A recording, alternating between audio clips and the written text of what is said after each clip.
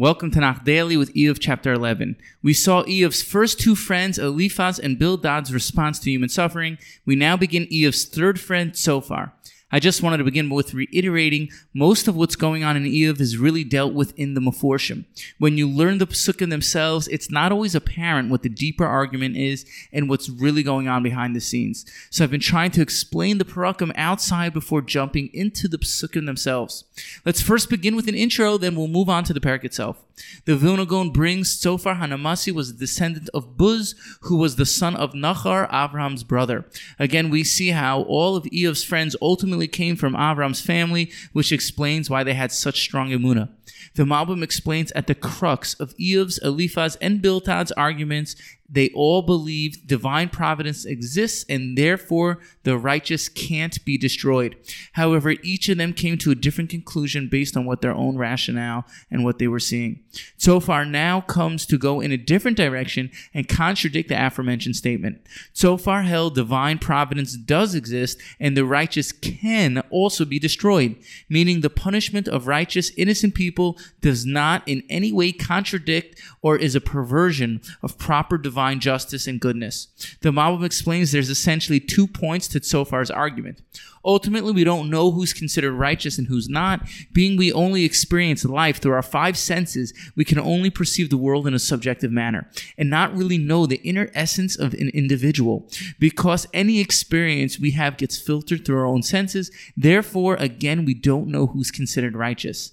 Additionally, the Malbim explains based on the Ralbag, the degree of good or evil within a person is relative to that person, meaning each person gets judged on their own level, according to their potential. A person who has a higher aptitude for doing good in an external sense might have a lot of friends, but by no means does that mean he's righteous. On the other hand, a person who may seem to be negative with bad midos, who is really just trying their best, can be considered righteous in God's eyes.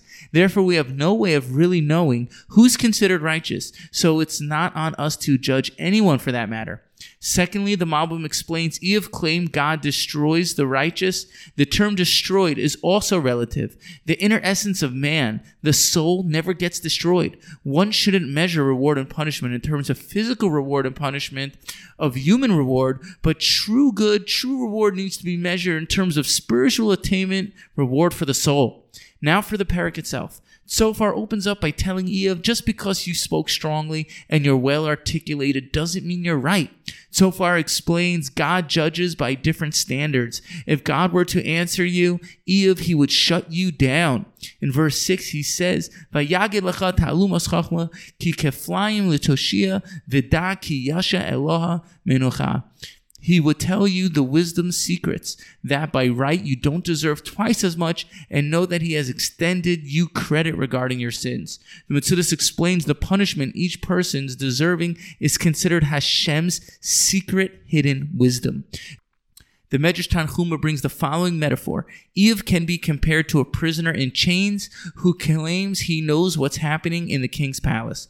The guard tells the prisoner, free yourself from your chains, then we'll believe you and know it's true. So too Eov was enveloped in 7 types of boils and is dependent on God's charity. Yet he claims, I know God's business, meaning Eov was only being kept alive by the grace of God. There was no possible way for him to free himself from his afflictions. The only way would have been for God himself to undo the boils. Yet he claimed he knows God's ways, something which is incomprehensible to the human mind. Verse 7 through 12, Zophar relates God's calculations are way beyond human understanding. Zophar says, can you achieve understanding of God? Can you fathom the extent of the Almighty? Meaning God is way beyond this. Ultimately, we don't know why God does things, why there is tzaddik v'ralo, v'rasha v'tovlo. In verse 13 through 20, the parak ends with Zophar goading Eov to do tshuva. If only you would correct your ways, God would take you back. In verse 18, it says, you will feel secure because there is hope. Stay tuned to the next episode of Tanakh Daily. The next parak will see Eov's response to Zophar. Thank you for listening and have a wonderful day.